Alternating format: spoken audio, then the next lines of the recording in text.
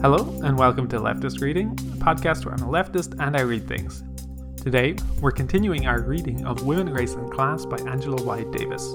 We have a chapter this week on Black and working class women getting involved in the suffrage movement and the difference they made and the obstacles they faced trying to do so. Let's get started. Chapter 9. Working Women, Black Women, and the History of the Suffrage Movement. In January 1868, when Susan B. Anthony published the first issue of Revolution, Working Women, whose ranks in the labor force had recently expanded, had begun to defend their rights conspicuously.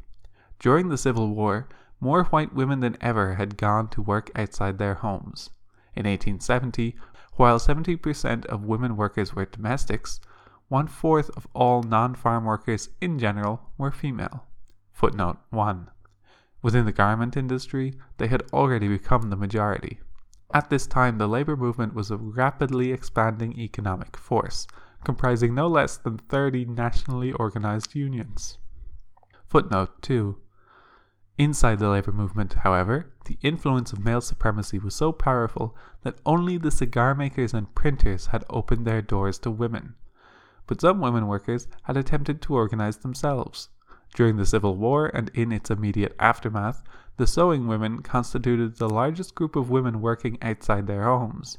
When they began to organize, the spirit of unionization spread from New York to Boston and Philadelphia, and to all the major cities where the garment industry flourished.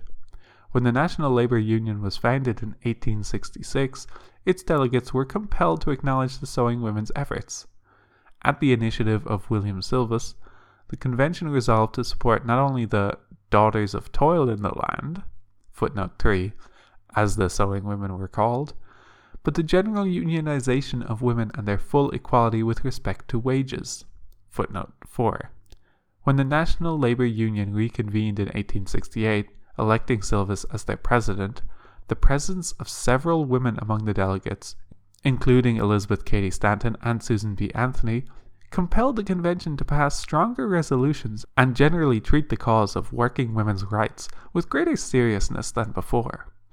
Women were welcomed at the 1869 founding convention of the National Colored Labor Union. As the black workers explained in one resolution, they did not want to commit, quote, the mistakes heretofore made by our white fellow citizens in omitting women, end quote, footnote 5. This black labor organization, created because of the exclusionary policies of white labor groups, proved by its practice to be more seriously committed to working women's rights than its white counterpart and predecessor. While the NLU had simply passed resolutions supporting women's equality, the NCLU actually elected a woman, Mary S. Casey, footnote 6, to serve on the organization's policy-making executive committee. Susan B. Anthony and Elizabeth Cady Stanton did not record any acknowledgement of the black labor organization's anti-sexist accomplishments. They were probably too absorbed in the suffrage battle to take note of that important development. In the first issue of Anthony's Revolution, the newspaper financed by the racist Democrat George Francis Train, the overall message was that women should seek the ballot. Once the reality of women's suffrage was established, so the paper seemed to say, it would be the millennium for women, and the final triumph of morality for the nation as a whole. Quote, we shall show that the ballot will secure for woman equal place and equal wages in the world of work, that it will open to her the schools, colleges, professions, and all the opportunities and advantages of life, that in her hand it will be a moral power to stay the tide of crime and misery on every side. End quote. Footnote 7. Though its vision was often too narrowly focused on the ballot, Revolution played an important role in the struggles of working women during the 2 years it was published. The demand for the 8-hour day was repeatedly raised within the pages of the paper, as was the anti-sexist slogan, equal pay for equal work. From 1868 to 1870, working women, especially in New York, could rely upon Revolution to publicize their grievances as well as their strikes, their strategies, and their goals. Anthony's involvement in women's labor struggles of the post-war period was not restricted to journalistic solidarity. During the first year of her paper's publication, she and Stanton used the revolution's offices to organize printers into the Working Women's Association. Shortly thereafter, the National Typographers became the second union to admit women, and in the revolution's offices, the Women's Typographical Union, Local Number 1, was established. Footnote 8. Thanks to Susan B. Anthony's initiative, a second Working Women's Association was later organized among the sewing women. Although Susan B. Anthony, Elizabeth Cady Stanton, and their colleagues on the paper made important contributions to the cause of working women, they never really accepted the principle of trade unionism, as they had been previously unwilling to concede that black liberation might claim momentary priority over their own interests as white women. They did not fully embrace the fundamental principles of unity and class solidarity, without which the labor movement would remain powerless. In the eyes of the suffragists, woman was the ultimate test.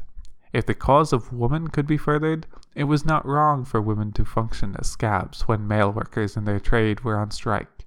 Susan B. Anthony was excluded from the 1869 convention of the National Labor Union because she had urged women printers to go to work as scabs. Footnote 9.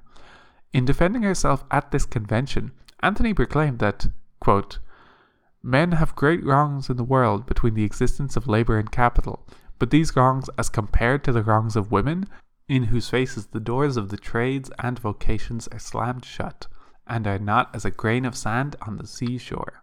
Footnote 10.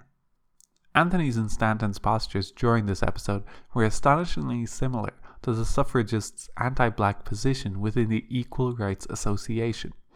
As Anthony and Stanton attacked black men when they realized that the ex-slaves might receive the vote before white women, so they lashed out in a parallel fashion against the men of the working class. Stanton insisted that the exclusion from the NLU proved, quote, "what the revolution has said again and again, that the worst enemies of woman suffrage will ever be the laboring classes of men." End quote. Footnote 11. Woman was the test, but not every woman seemed to qualify. Black women, of course, were virtually invisible within the protracted campaign for woman suffrage. As for white working class women, the suffrage leaders were probably impressed at first by the organizing efforts and militancy of their working class sisters. But as it turned out, the working women themselves did not enthusiastically embrace the cause of woman suffrage. Although Susan B. Anthony and Elizabeth Cady Stanton persuaded several female labor leaders to protest the disfranchisement of women, the masses of working women were far too concerned about their immediate problems, wages, hours, working conditions, to fight for a cause that seemed terribly abstract. According to Anthony, quote, "The great distinct advantage possessed by the working men of this republic is that the son of the humblest citizen, black or white, has equal chances with the son of the richest in the land." End quote. Footnote 12. Susan B. Anthony would never have made such a statement if she had familiarized herself with the reality of working class families. As working women knew all too well, their fathers, brothers, husbands, and sons who exercised their right to vote continued to be miserably exploited by their wealthy employers. Political equality did not open the door to economic equality.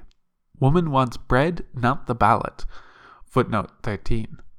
Was the title of a speech Susan B. Anthony frequently delivered as she sought to recruit more working women into the fight for suffrage. As the title indicates, she was critical of the working women's tendency to focus on their immediate needs, but they naturally sought tangible solutions to their immediate economic problems, and they were seldom moved by the suffragists' promise that the vote would permit them to become equal to their men, their exploited, suffering men. Even the members of the Working Women's Association, organized by Anthony in the offices of her newspaper, elected to refrain from fighting for suffrage. Quote, "Mrs. Stanton was anxious to have a Working Women's Suffrage Association," explained the first vice president of the Working Women's Association. "I was left to a vote and ruled out. The society at one time comprised over 100 working women, but as there was nothing practical done to ameliorate their condition, they gradually withdrew." End quote. Footnote 14. Early in her career as a women's rights leader, Susan B. Anthony concluded that the ballot contained the real secret of women's emancipation, and that sexism itself was far more oppressive than class inequality and racism. In Anthony's eyes, quote, the most odious oligarchy ever established on the face of the globe, end quote 15, was the rule of men over women. Quote, an oligarchy of wealth, where the rich govern the poor, an oligarchy of learning, where the educated govern the ignorant, or even an oligarchy of race, where the Saxon rules the African, might be endured. But this oligarchy of sex, which makes father, brothers, husbands, sons, the oligarchs over the mother and sisters, the wife and daughters of every household, which ordains all men sovereigns, all women subjects, carries discord and rebellion into every home of the nation. End quote. Footnote 16. Anthony's staunchly feminist position was also a staunch reflection of bourgeois ideology, and it was probably because of the ideology's blinding powers that she failed to realize that working class women and black women alike were fundamentally linked to their men by the class exploitation and racist oppression which did not discriminate between the sexes. While their men's sexist behavior definitely needed to be challenged, the real enemy, their common enemy, was the boss, the capitalist, or whoever was responsible for the miserable wages and unbearable working conditions, and for racist and sexist discrimination on the job. Working women did not raise the banner of suffrage en masse until the early 20th century, when their own struggles forced special reasons for demanding the right to vote. When women struck the New York garment industry in the renowned Uprising of the 20,000, during the winter of 1909 to 1910, the ballot began to acquire a special relevance to working women's struggles. As women labor leaders began to argue, working women could use the vote to demand better wages and improved conditions on the job. Women's suffrage could serve as a powerful weapon of the class struggle. After the tragic fire at the New York Triangle Shirtwaist Company claimed the lives of 146 women, the need for legislation prohibiting the hazardous conditions of women's work became dramatically obvious. In other words, working women needed the ballot in order to guarantee their very survival. The Women's Trade Union League urged the creation of wage earners' suffrage leagues. A leading member of the New York Suffrage League, Leonora O'Reilly, developed a powerful working-class defense of women's right to vote. Aiming her argument at the anti-suffrage politicians, she also questioned the legitimacy of the prevailing cult of motherhood. Quote, you may tell us that our place is in the home. There are 8 million of us in these United States who must go out of it to earn our daily bread, and we come to tell you that while we are working in the mills, the mines, the factories, and the mercantile houses, we have not the protection that we should have. You have been making laws for us, and the laws you have made have not been good for us. Year after year, working women have gone to the legislature in every state and have tried to tell the story of their need. End quote. Footnote 17. Now, so Leonora O'Reilly and her working class sisters proclaimed, they were going to fight for the ballot, and indeed they would use it as a weapon to remove all those legislators from office whose loyalties were with big business. Working class women demanded the right to suffrage as an arm to assist them in the ongoing class struggle. This new perspective within the campaign for women's suffrage bore witness to the rising influence of the socialist movement. Indeed, women socialists brought a new energy into the suffrage movement and defended the vision of struggle born of the experiences of their working class sisters. Of the 8 million women in the labor force during the first decade of the 20th century, more than 2 million were black. As women who suffered the combined disabilities of sex, class, and race, they possessed a powerful argument for the right to vote. But racism ran so deep within the women's suffrage movement that the doors were never really opened to black women.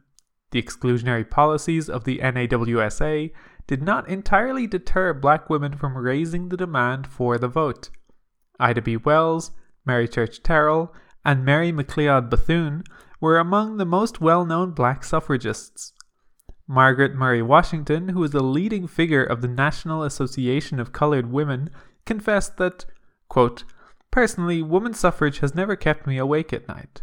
End quote. Footnote 18. This casual indifference may well have been a reaction to the racist stance of the National American Woman Suffrage Association, for Washington also argued that, quote, colored women, quite as much as colored men, realized that if there is ever to be equal justice and fair play in the protection in the courts everywhere for all races, then there must be an equal chance for women as well as men to express their preference through their votes. End quote. Footnote 19. As Washington points out, the National Association of Colored Women's Clubs established a suffrage department to impart to its members knowledge about governmental affairs, quote, so that women may be prepared to handle the vote intelligently and wisely. End quote. Footnote 20. The entire Black Women's Club movement was imbued with the spirit of women's suffrage, and despite the rejection they received from the NAWSA, they continued to defend women's right to vote. When the Black Northeastern Federation of Clubs applied for membership in the NAWSA as late as 1919, just 1 year before victory, the leadership's response was a repeat of Susan B. Anthony's rejection of black women suffragists a quarter century earlier. Informing the Federation that its application could not be considered, the NAWSA leader explained that, quote, if the news is flashed throughout the southern states at this most critical moment that the National American Association has just admitted an organization of 6,000 colored women, the enemies can cease from further effort. The defeat of the amendment will be assured. End quote. Footnote 21. Still, black women supported the battle for suffrage until the very end. Unlike their white sisters, black women suffragists enjoyed the support of many of their men. Just as a black man, Frederick Douglass, had been the most outstanding male advocate of women's equality during the 19th century, so W.E.B. Du Bois emerged as the leading male advocate of women's suffrage in the 20th century. In a satirical article on the 1913 suffrage parade in Washington, Du Bois described the white men who hurled jeers as well as physical blows, and over 100 people were injured, as the upholders of the glorious traditions of Anglo-Saxon manhood. Footnote 22. Quote, wasn't it glorious? Does it not make you burn with shame to be a mere black man, when such mighty deeds are done by the leaders of civilization? Does it not make you ashamed of your race? Does it not make you want to be white? End quote. Footnote 23. Concluding the article on a serious note, Du Bois quotes one of the white women marchers who said that black men had been unanimously respectful. Of the thousands watching the parade, quote, not one of them was boisterous or rude. The difference between them and those insolent, bold white men was remarkable. End quote. Footnote 24. This parade, whose most sympathetic male spectators were black, was rigidly segregated by its white women organizers. They even instructed Ida B. Wells to leave the Illinois contingent and to march with the segregated black group, in deference to the white women from the South. Quote, the request was made publicly during the rehearsal of the Illinois contingent, and while Mrs. Barnett, Ida Wells, glanced about the room looking for support, the ladies debated the question of principle versus expediency, most of them evidently feeling that they must not prejudice Southerners against suffrage. End quote. Footnote 25. Ida B. Wells was not one to follow racist instructions, however, and, at parade time, she slipped into the Illinois section. As a male advocate of women's suffrage, W.E.B. Du Bois was peerless among black and white men alike. His militancy, his eloquence, and the principled character of his numerous appeals caused many of his contemporaries to view him as the most outstanding male defender of women's political equality of his time. Du Bois' appeals were impressive not only for their lucidity and persuasiveness, but also for their relative lack of male supremacist undertones. In his speeches and writings, he welcomed the expanding leadership roles played by black women, who, quote, are moving quietly but forcibly toward the intellectual leadership of the race. End quote. Footnote 26. While some men would have interpreted this rising power of women as a definite cause for alarm, W.E.B. Du Bois argued that, on the contrary, this situation created a special urgency for extending the ballot to black women. Quote, the enfranchisement of these women will not be a mere doubling of our vote and voice in the nation, but will lead to a stronger and more normal political life. End quote. Footnote 27. In 1915, an article entitled Votes for Women, a Symposium by Leading Thinkers in Colored America, was published by Du Bois in The Crisis. Footnote 28. It was the transcript of a forum, whose participants included judges, ministers, university professors, elected officials, church leaders, and educators. Charles W. Chestnut, Reverend Francis J. Grimke, Benjamin Brawley, and the Honorable Robert H. Terrell were some of the many male advocates of women's suffrage who spoke during this symposium. The women included Mary Church Terrell, Anna Jones, and Josephine St. Pierre Ruffin. Quote, "The vast majority of the women who participated in the Forum on Women's Suffrage were affiliated with the National Association of Colored Women. In their statements, there were surprisingly few invocations of the popular argument among white suffragists that women's special nature, their domesticity, and their innate morality gave them a special claim to the vote. There was one glaring exception, however. Nannie H. Burroughs, educator and church leader, carried the womanly morality thesis so far as to imply the absolute superiority of black women over their men. Women needed the vote, Burroughs insisted, because their men had bartered and sold this valuable weapon. The Negro woman needs the ballot to get back, by the wise use of it, what the Negro man has lost by the misuse of it. She needs it to ransom her race. A comparison with the men of her race in moral issues is odious. She carries the burdens of the church and of the school, and bears a great deal more than her economic share in the home."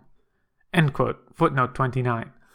Of the dozen or so women participants, Burroughs alone assumed a position which rested on the convoluted argument that women were morally superior, implying, of course, that they were inferior to men in most other respects. Mary Church Terrell spoke on woman suffrage and the 15th Amendment, Anna Jones on woman suffrage and social reform, and Josephine St. Pierre Ruffin described her own historical experiences in the women's suffrage campaign. Others focused their remarks on working women, education, children, and club life.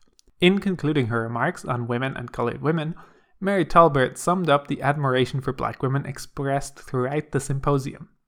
Quote, "By her peculiar position, the colored woman has gained clear powers of observation and judgment, exactly the sort of powers which are today peculiarly necessary to the building of an ideal country." End quote. Footnote 30.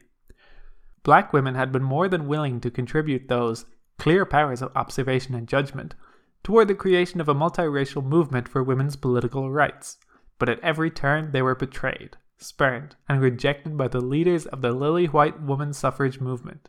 For suffragists and club women alike, black women were simply expendable entities when it came time to woo Southern support with a white complexion.